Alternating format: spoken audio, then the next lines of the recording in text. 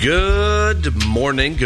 How are you on this fine, but beautiful day? I hope you're having a great day today, and I hope you're excited today. Today is the day that the Lord hath made. God made today. We will be glad. We will rejoice in it. Rejoice in every single moment under the sun, in this cosmos, in this arrangement. Be thankful and happy. Continue to give God that sacrifice of praise. Another great weekend, and you know, it's beautiful outside. I got to go out and golf, which for me is just the greatest thing in the world. But I kind of reflect on life, and I reflect on how much struggle and how much work we went through. And my heart goes out to everybody that's going through it right now. I know the difficulty, and I understand the ups and the downs. And my point is that God is going to bring you to where He wants you to go. And when you get there, it's a blessing. And you feel blessed, and you know you're protected, and the things that you might have been anxious for, you're not anxious for. That trial worketh tribulations, patience, experience hope, and hope will never cause shame. Once you've gone through life, and you've gone through the trials, and you've gone through the tribulations, and you've been able to be patient in those and learned patience to where you don't have fear, you just kind of know it's going to come and God's going to take care of it, then you're sitting in that expectation of future good, that hope. Once you get to the hope, man, it's worth it. It's worth the struggle. So if you're going through it, God bless you and God bless your family. He's going to take care of it.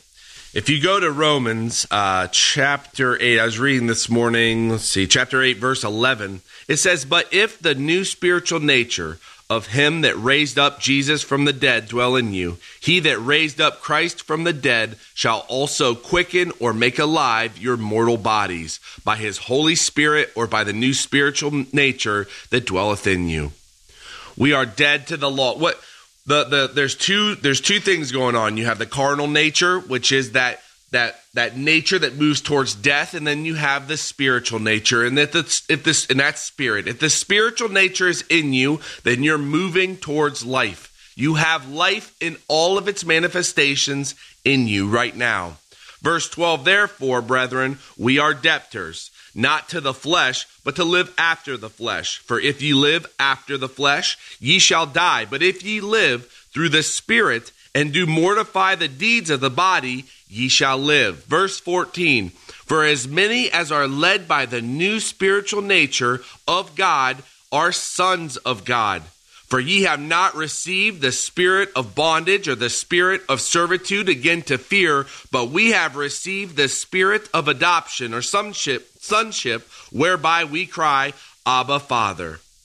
You have received the spirit of sonship, not the spirit again to fear, not to live in anxiousness. You have been given the new spirit of life. You are a new spiritual being filled of life, moving towards goodness.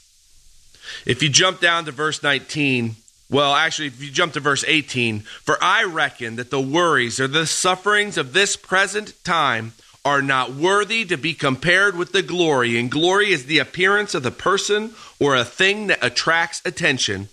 The sufferings of this present time are not worthy to be compared to the glory which shall be revealed in us."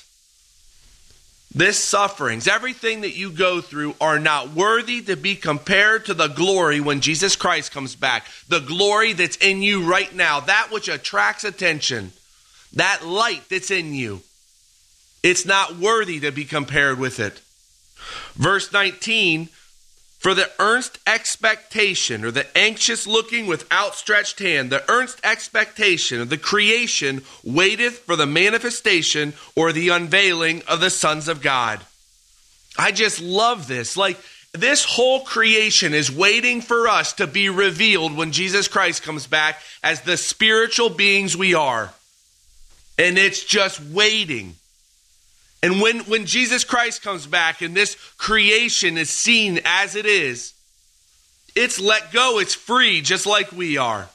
And this thing's going to be wrapped up, and a new heavens and a new earth is going to be ours to inhabit, to ours to enjoy. It's just going to be beautiful. Again, the sufferings, for I reckon that the sufferings of this present time are not worthy to be compared with the glory which shall be revealed in us. That glory is in you now. Be thankful. The point is, be thankful. Don't be anxious for anything. Pray. Give God that sacrifice of prayer. Pray. Give him the actual prayers, the supplications, the prayers of personal need, and lift it up in the name of Jesus Christ. And if it takes a little bit of time, it's okay, because you're learning patience. And once you learn it and you have that expectation of future good, winning feels good, let me tell you. And being in a place where you're calm and mentally prepared is a great place to be. Have a beautiful day today. God bless you and your family, and I'll talk to you tomorrow. Smell the sea and feel the sky. Let your soul and spirit fly into the mystic. Well, Heavenly Father, thank you so much for today and just for everything that's going on. I pray that you work out and iron out the details, that you also show me kind of how to deal with the financial stuff and just to help with what's going on. I thank you again for my family and just for the little ones and how much fun it is to watch them kind of run around and grow up. And I thank you that I can savor those moments. And I just pray for a great day today. And I lift everything up to you in the name of my Lord and Savior, Christ Jesus.